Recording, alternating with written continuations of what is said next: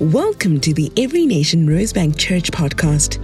At our church, we honor God, make disciples, and transform nations. For more information about our church, visit everynationrosebank.org and don't forget to subscribe. So yes, it's an honor to be here tonight. I am continuing our sermon series on Marketplace Miracles. It's a continuation of the miracle series that we were doing, and Darian kicked off the Marketplace component of it last week. And I'm really excited that I get to share the word tonight because this is something that God has been ministering to me about, I'll put it that way, for the last while.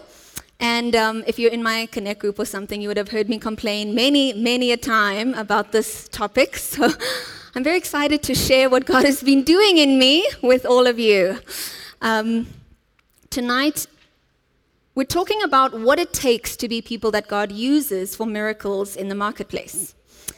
And so the title of the sermon is called Back to Basics, because really it's quite a basic component of how God created the world, that He would use us to bring miracles in the world around us. That's a very foundational part of His creation, that we are meant to be bringers of the kingdom of heaven, bringers of miracles and transformation in every part of life. And so we're talking about these basic components that we need if we're going to be those people. If God's going to look at us and say, that's a faithful servant that I can use to bring transformation. What does that look like? What does that entail? So if you like structure, here's my structure. I'm going to talk first about the why, because I think it's really important that we dig a little bit deeper into what Darian started last week. And then talking about the how, your character and your competence. Amen. Let's pray. Thank you, Lord. Thank you, Jesus, that in every part of our life that you have got a plan and a purpose to prosper us and not to harm us, Lord God. That in every part of our life you have a vision for how you want to use us. And I pray that as we talk on this topic, Lord God, that you would minister your love and your truth to us, Jesus. That you would minister to us about how you created us and what your vision is for us, Lord God, and that we would surrender the lies we've believed about ourselves, the pain, the hurt, the disappointment that has changed our perspective on the marketplace, and that we would choose to receive your vision, your truth, your hope, your goodness tonight. I pray that you would set us free from anxiety, set us free from fear of disappointment, fear of lack, and that we would trust in you when it comes to the marketplace. In Jesus' name, amen. Amen. So, when we're talking about the marketplace, there's a lot of different perspectives that people in this room probably have about it. Whether you have a job, are looking for a job, are an entrepreneur, are starting a business, whatever your space is, there's a different perspective that you probably have to the person next to you. And so, before we can get into what kind of people we should be to be miracle bringers, in the marketplace, we need to talk about the why. Why do we want to be miracle bringers, if I can call it that, in the marketplace? Why do we work? And when I ask this question, I'm not talking just about the theory, but what's your why? Right? This has to be about your why when we're talking about it, because all of us have a why, and if we don't interrogate what that why is, then whatever ideas we have to try and bring change and transformation could be canceled out by what our real why is. So let me put it like this. You've probably heard this phrase, culture eats strategy for breakfast, right? When I talk about culture, I'm not talking about your heritage. I'm talking about the things that you do automatically without thinking about it, right? Your habits, your patterns, your perspectives, your way of thinking.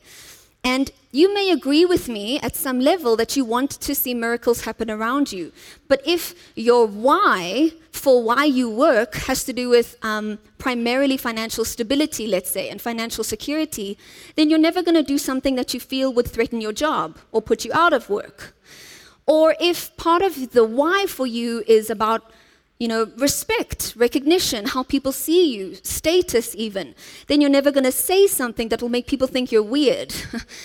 And so you have to interrogate your why before we talk about anything else. Because if you don't know the why for you, then this strategy of being a miracle worker at your workplace is going to be eaten up by your culture.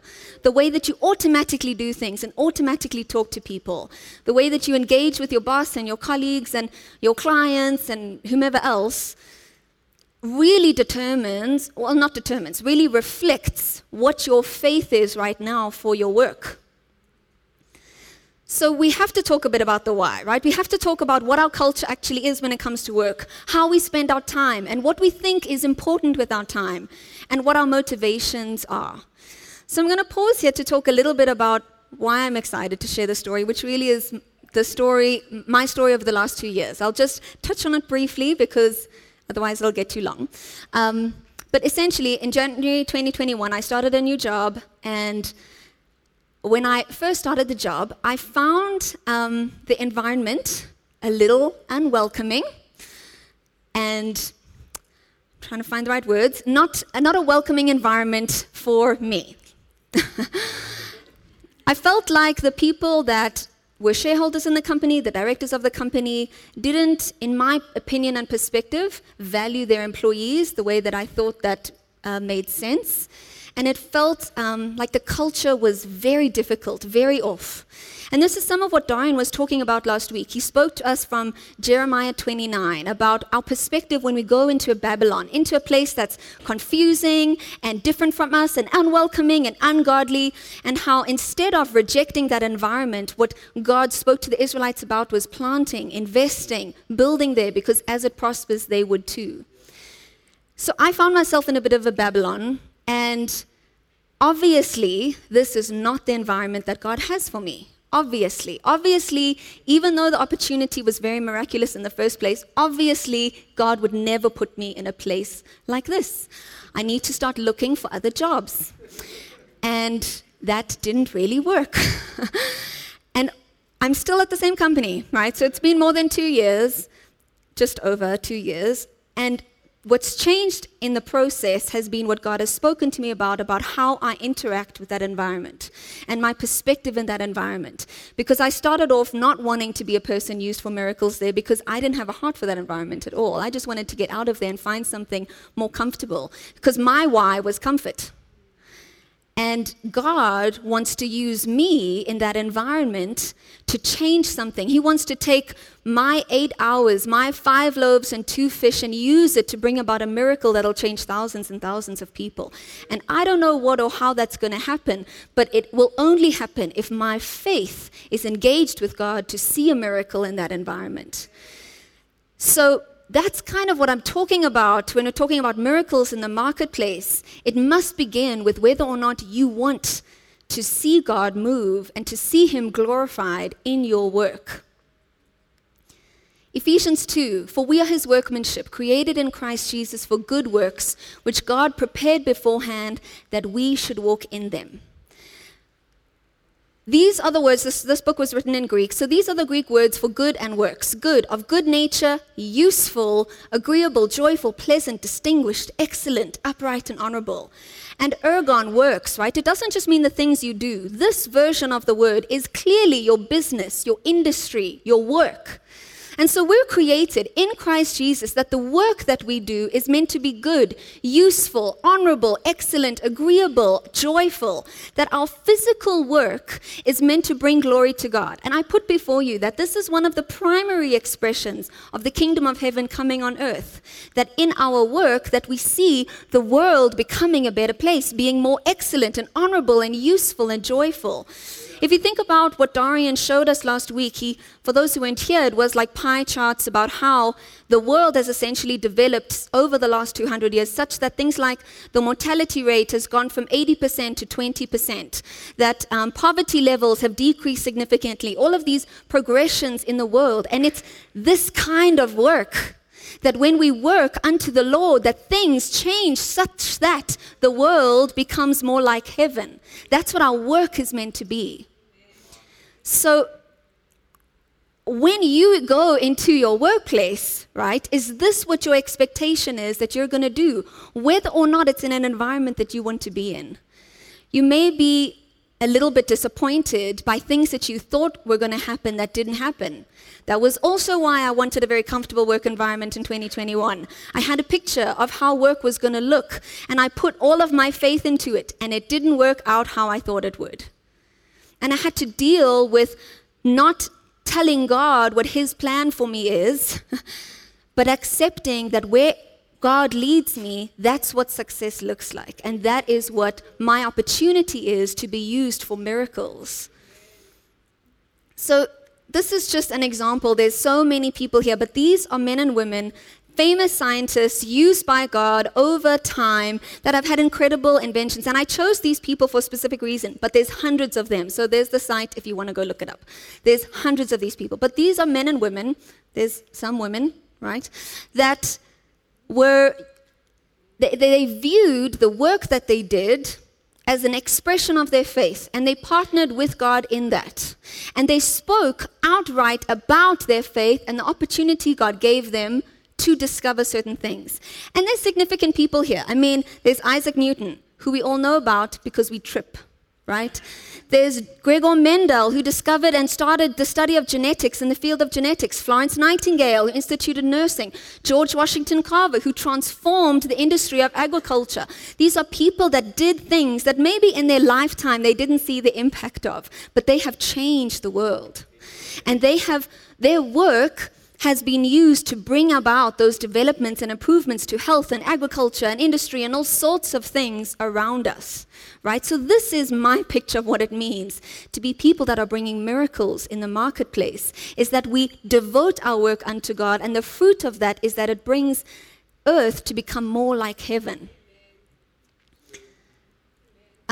Last year, Zach and I had to go to Every Nation Bryanston because he was speaking about something, and the subject of the sermon that day was faith, the Spirit and work, which, because of the place I was in, was like, oh, God has my number, you know. And one of the things that was spoken about in the sermon, is a really good sermon, you can go and look it up on their YouTube page, that's what it's called, was about time and how we view time, because we think about work often as something that takes up time in the week, right? We have to do it. I need money because I have to eat. Unfortunately, this is how the 21st century works, 9 to 5, 5 days a week, that's what I've got to do. But if God viewed our work as an additional obstacle, right? But the only time that was like holy time is the time we spend in prayer and in the Bible and going to church. If that was what God wanted us to do all of the time, then it brings up some questions as to why he created the world the way that he did, right? For example, let's just take food, right? And nutrients. Like if we're supposed to spend all of our time sort of in worship, very monk-like, reading the Bible, then nutrients would probably just be absorbed into our skin somehow, falling from the sky, and that would be it. But it takes months and months, tilling the soil, preparing the soil, planting the seeds, waiting for them to grow, protecting them from drought and from, pests and whatever else, and then you harvest the crops, and then you send it off to be processed, and you've got agro-process and produce and all of that, and then it goes to a wholesaler and then a retailer, and then you buy it, and it doesn't stop there, and then you prepare it, and then you cook it, and then you eat it, and it takes hours for the nutrients to get digested into your system. It's a process, and it requires a lot of work. And from the very beginning, this is what God created, that we would be working and glorifying God through our work. And this is why I think it's one of the primary places that we bring about goodness and an expression of God's kingdom. It's because we were meant from the very beginning to see work as a place for miracles and ministry. So it brings us back to that question of what is your why when you go to the office tomorrow? Do you have more faith for God to meet you tonight in worship than you do when you're sending emails tomorrow? Do you have more faith that God will do a miracle for you when you're spending time in prayer than when you're making latte art as a barista? Like, what do you have faith for when it comes to your work? If you don't investigate your why, then this strategy is just going to be eaten up by your culture. And it's going to be short-lived. So that's the why. I'm going to transition to talk about the how a little bit. How do we become those people then that God looks upon and says, that's the kind of man and woman that I want to use to bring a miracle? So let's think a little bit about that. If you think about the people in Scripture, the Josephs, the Esthers, the Davids, the Daniels, why was it those people? Why Joseph and not Reuben or Levi or Judah? Very significant tribes in the kingdom of Israel, but why was it Joseph? who was used to go into Egypt? Why David and not one of his older brothers? Why Esther and not one of the other Jewish girls? What was it about these particular people that made them people that could bring about a miracle? And the answer to that is character and competence. They were all people of excellent character and excellent competence. And they worked hard, just like these men and women, and they served God faithfully unto his glory, and so they were able to be used by God for significant miracles. So we're going to talk about Daniel as our example tonight. Daniel is an incredible person. And I really encourage you to go and read the book of Daniel if you want to have God minister to you more in this area, but I couldn't choose all of the stories. So we're just going to read an excerpt of Daniel 1 to look at what about Daniel made him a person of character and competence such that he could be used for a miracle. So in the 3rd year of the reign of Jehoiakim, king of Judah, Nebuchadnezzar, king of Babylon, came to Jerusalem and besieged it. Then the king commanded Aspenaz, his chief eunuch, to bring some of the people of Israel, both of the royal family and of the nobility, to stand in the king's palace and to teach them the literature and language of the Chaldeans. The king assigned to them a daily portion of the food that the king ate and of the wine that he drank. But Daniel resolved that he would not defile himself with the king's food or with the wine that he drank. Therefore he asked the chief eunuchs to allow him not to defile himself. I cut it out because it was long. But basically they were like, we're going to get killed if we don't give you the same food, right? Our heads are going to be on the chopping block. And so Daniel said to the steward, test your servants for 10 days. Let us be given vegetables to eat and water to drink. Then let our appearance and the appearance of the youths who ate the king's food be observed by you, and deal with your servants according to what you see. And the king spoke with them, and among all of them none was found like Daniel, Hananiah, Mishael, and Azariah.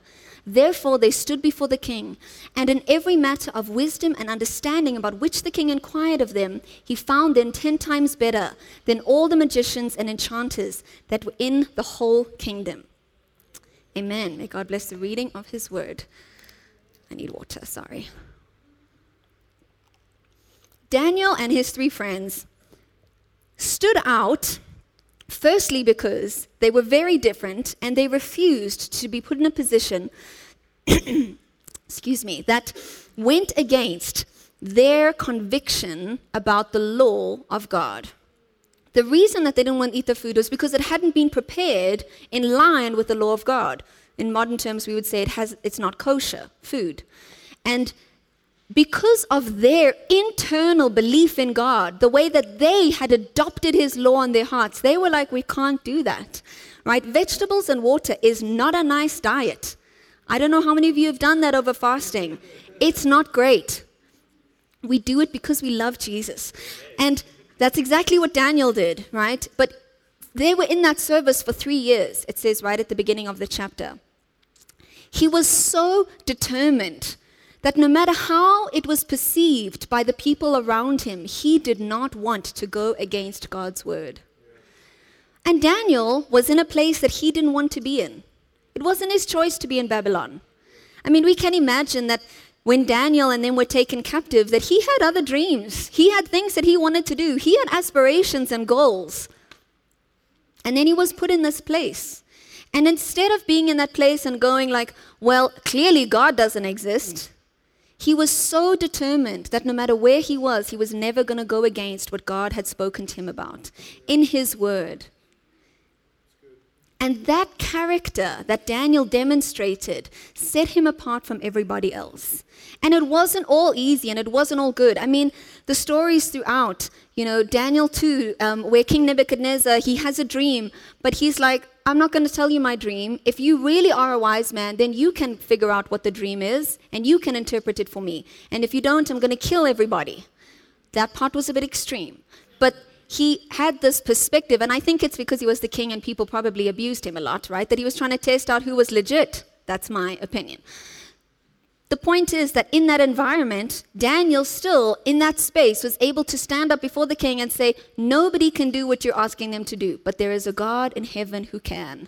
He didn't take credit for himself in that space. He gave glory to God, even when the threat of death was imminent before him. I'll go through other stories as we go. But the point is that Daniel and Hananiah, Mishael, and Azariah demonstrated character, extreme character, that no matter who saw them, no matter what place they were in, whether they wanted to be there or not, they were determined to live for God and God alone. And that faithfulness over little is why God could put them over much. Our character must first and foremost be expressed by our righteousness, our determination to do things the way that God would do them, or the way that God has told us to do them, is probably better said, because of God, not because of anybody else, not for a bonus at the end of the year, not because we don't want to get caught, but to do them out of righteousness, right? That I'm not going to steal, I'm not going to lie, I'm not going to, say I'm working from home and then not, right? To do things righteously because of God, not because of man, no matter how we are treated by our employer. That's the hard part for me. But no matter what the environment is, I'm supposed to live righteously because of Jesus. But the other component of character is our faith, and how much faith we have for the environment. You see, I mentioned to you right at the beginning my story about my workplace. And the primary thing that changed for me is talking to God about purpose and what purpose is. And we love talking about purpose in the church. We love the idea of purpose because we all feel like God has called us to something. And He has. He absolutely has. He's created you in His image to do good works. There's a purpose that He has for you. But we think about purpose very linearly, right? And we think about time like that. And so purpose is expressed in a point in time, or perhaps multiple points in time. But that's often how we think about it. So for example, if I feel like God's purpose for me is that He's called me to be a doctor, then sort of working towards getting that qualification is the first point in time of checkbox of achieving my purpose. And then the way I'm able to minister as a doctor to people is an expression of purpose. Right? That's often how we think about it. If anything were to take away my ability to do that, then my purpose is suddenly threatened. For example, if I get sick or I retire, which we all want to do one day, then where does purpose fit in now after that point? At what point in Daniel's life did he fulfill his purpose? Who knows? Nobody knows, because purpose is not a once-in-time type of thing. Purpose is not a point or a checkbox or a goal, even though it may be expressed like we view it like, yes, but purpose is about I'm meant to be a businessman and I get to do that for a while. But no, you don't always get to do the thing that you think is what God's purpose for you is. And so the thing that shifted for me is because I don't know when and how purpose is going to be expressed, I have to treat my current environment as the place where my purpose is going to be expressed. Because I don't want to miss it, because I had a different picture of what it was. And so purpose is not about a thing that you do. I don't think that purpose and career are at all the same thing.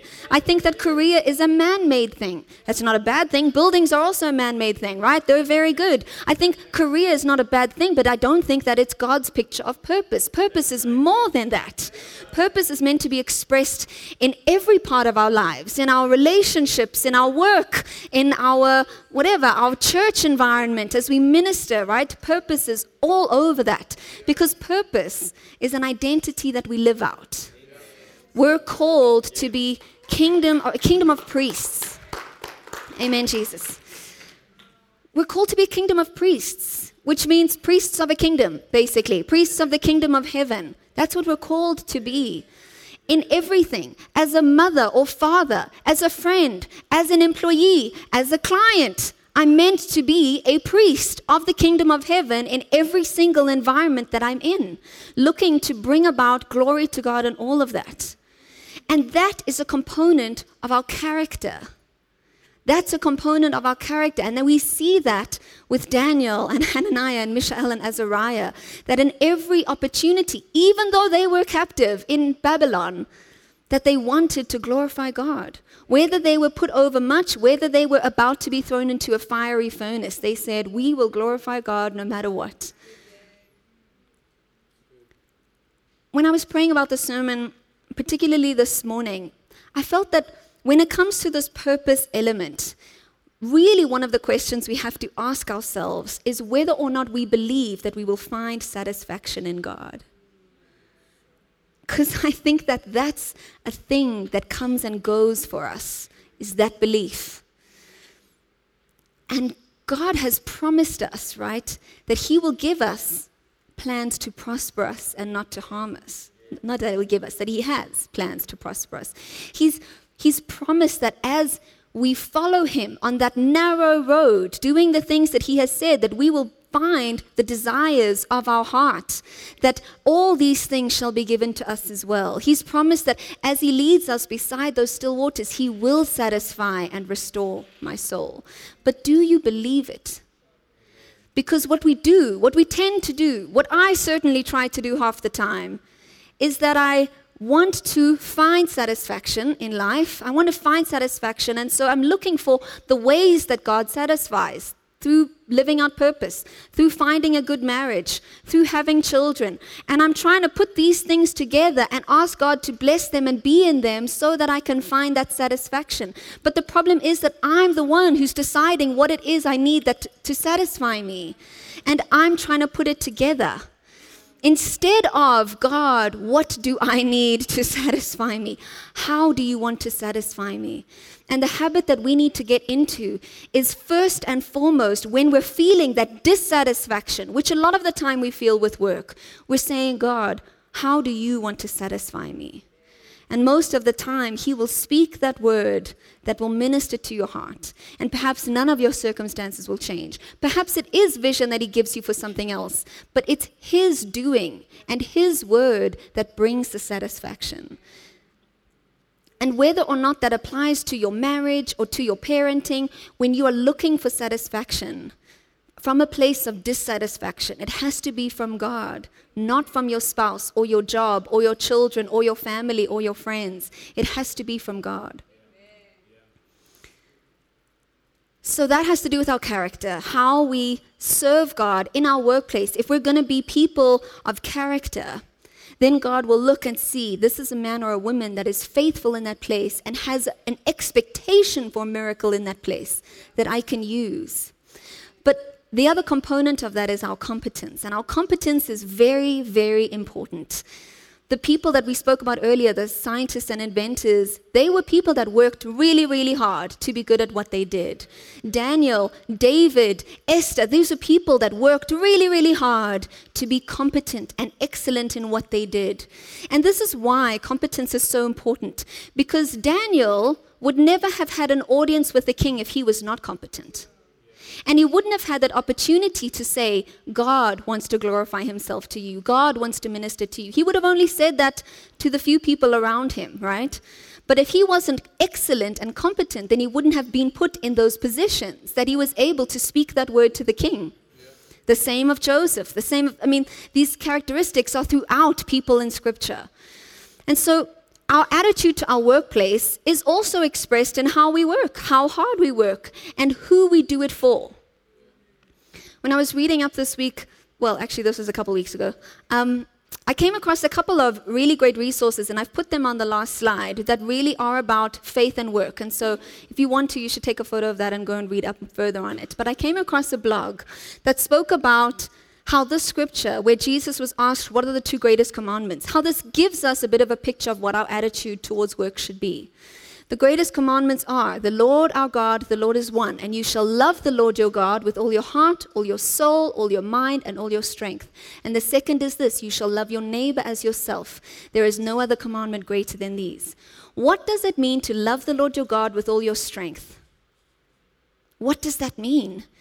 To work hard, that in everything you do it for the Lord with all your strength, not half-heartedly, not like up until 5 p.m. when I can clock out and I'm done, or even 4:30 on a Friday, like doing it with all of your heart and all of your strength unto the Lord.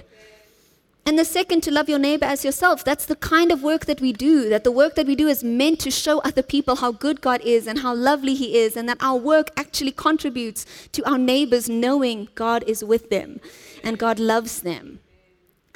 Colossians 3, bondservants, obey in everything those who are your earthly masters, not by way of eye service. That means not so that people see you do it, right? That you're like, okay, I'm going to deliver this task when the boss is in. Hello? You know, not as people pleasers, but with sincerity of heart, fearing the Lord. Knowing that from the Lord you will receive the inheritance as your reward. You are serving the Lord Christ. Our competence is one of the things that God can use to bring about a miracle in the marketplace. Because the marketplace needs to also know how excellent God is, and how great He is, and how magnificent He is. And if the example before them doesn't reflect that, then maybe they won't get to see that about God. So we need to be people that are determined to live out extreme character, right? And high competence in everything that we do so that we can be people used by God in the marketplace. I feel like my husband Zach is a perfect example of this, and I am biased, I know, but he really is amazing. But I mean, in his work, you know, he studied financial management. He had a job at another company working at the time in accounting basically and bookkeeping, and in that time really felt like God speaking to him to leave and go and serve with his parents in the orphanages. Now, as amazing as his parents are, it is difficult to work with your parents, right? I don't know how many of you would volunteer to do that. But and working in that space and in the like social responsibility orphanage space is not something that Zach feels is part of his like long-term purpose, but he knows that it's what God has called him to now. And so he works in that environment with excellence. Because it's not about his parents, it's not about his paycheck, it's not about whether or not he could get another opportunity, which there's come and he's declined because he's felt like God has called him to serve where he is and to do it with excellence. And those are the kinds of people that God is looking for, that are saying, I'm going to work unto the Lord, but I'm going to work with an expectation that this work is building a kingdom. This is not about a 9-to-5. This is about the kingdom of heaven on earth. And I don't know always how it's going to work out, but I want to be a person that can be used by God for a miracle in the marketplace. So as we close tonight, I want to touch on a few ways that I think we can really start to do this like as of tomorrow, you know. And there are the resources I mentioned. Sorry, they're a little bit small, but if you want them, there they are. So the first is this: live differently. You are going to be different if you choose to follow God's way in the marketplace. And you're going to stand out like a sore thumb. It's a very weird saying, actually. But anyway. If you think about Daniel and his friends, their competence attracted a lot of negative attention. In fact, Daniel 3 and Daniel 6 are both examples, and Daniel 5 actually, where people around them tried to get them killed because they were better than them. And people were threatened by their competence. And literally, in the face of death, they still chose to honor God and serve God and say that, you know, if this is the way I go, then that is unfortunate. But I will never, ever bow down to something else, that God is the only one that I want to glorify. And if you are going to be a person that has faith for miracle in the marketplace, you should be expectant that there is going to be a target put on your back. And it's going to be uncomfortable at times to be the person that lives differently, to be the person that doesn't fit into their environment. And that's where your character really starts to show up, and your faith and who you're willing to serve. And so if you're here and you're wanting to be that person, you're saying, God, I don't always know how it's going to work out, but I do want to be that person. Help me minister right through in my workplace, through my work. Then I want to ask you to be, when we pray, to just give to God all of your whys, all of your motivations, every part of your heart, and ask Him to prepare you for that place of being different.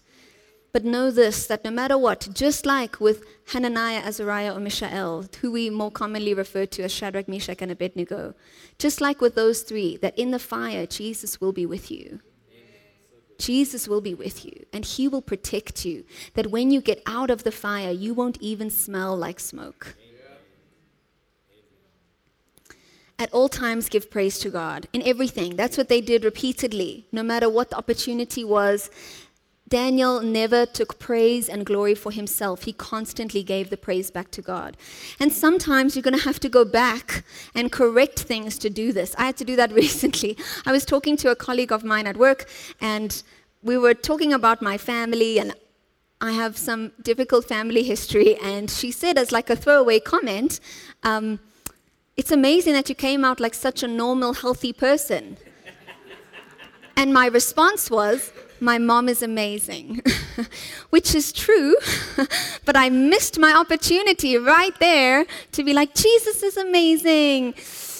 So I messaged her later, and I was like, I actually have to apologize to you because I didn't tell you the truth. And I told her about Jesus and about some experiences that I've had where God has ministered to me, specifically about family. And I mean, it was a very long conversation, but I had to correct it. And she was so open to it, and she is not a believer, does not believe in Jesus at all.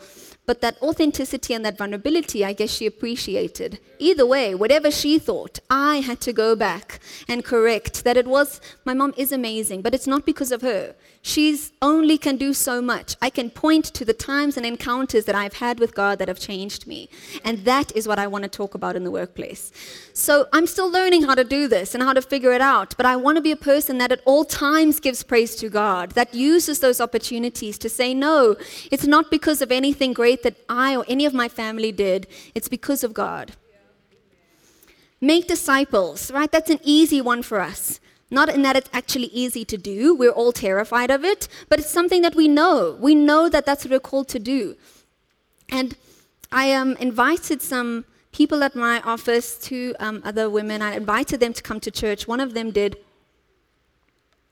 She really loved it. For whatever reason, she wasn't able to, she works on the weekend in a second job, and so she's not often able to come on Sundays. And I thought to myself, it only occurred to me in January, Jesus didn't tell me to invite people to church. He told me to make disciples. So I asked her if she would like to do a connect group, basically, at work. And so now we have a connect group, myself and a couple of other people. And we're reading through a Bible study on Ephesians. And sure, they're both saved, but we all need to grow in our faith. And this is an opportunity to make disciples, and for them to make disciples, and for us to figure out how we can hold each other accountable to being miracle people at work. So make disciples, tell people about the gospel, invite people into a discipleship relationship, saved or unsaved. Have faith that your work will be good works, right? Our faith and our expectation for what's going to happen at the workplace is really part of the preparation of the environment so that God can use us.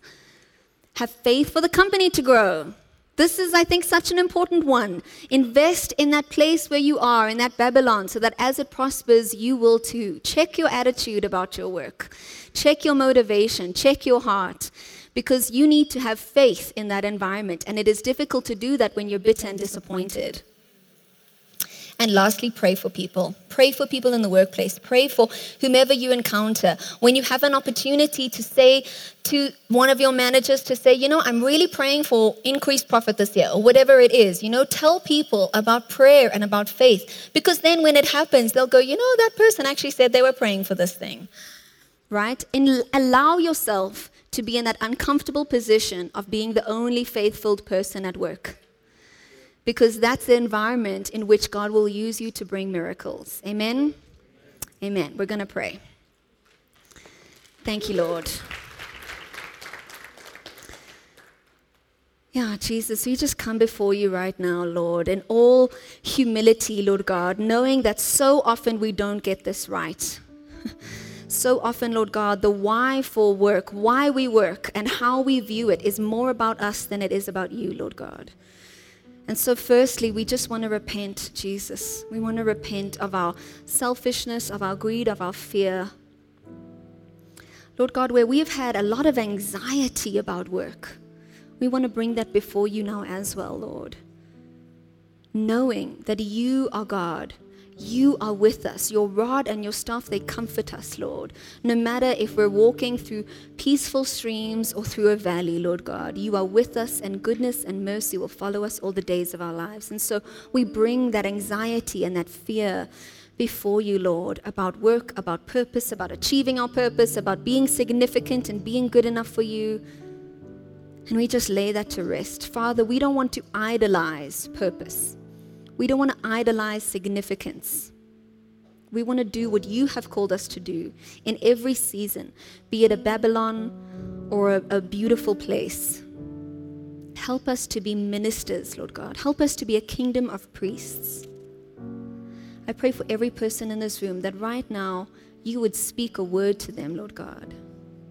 Speak an encouragement to them about how you want to use them. We just open our hearts for that. We're going to wait on the Lord for a minute while He speaks. Thank you, Lord.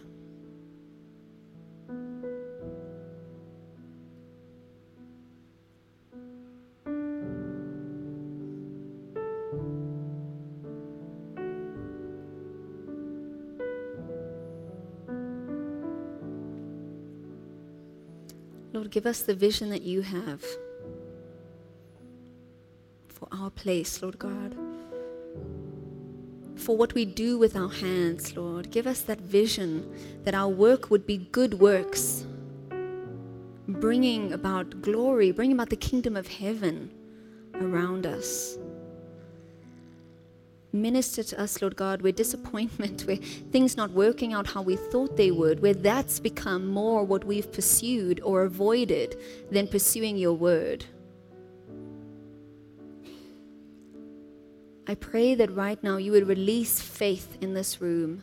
You would release faith over all of us, that we would be people expectant, that in emails and in board meetings and in talking to people at work, that everything that we do is an opportunity for you to bring a miracle, for you to move, for you to speak. We don't want to view church and worship time as the only place that we see you move, Lord God. We want to expect and anticipate and experience God in our workplace, God at work around us. We want to be those people of character and competence that see a demonstration of the kingdom of heaven right in our very midst. And so we ask that you would use us, Lord God.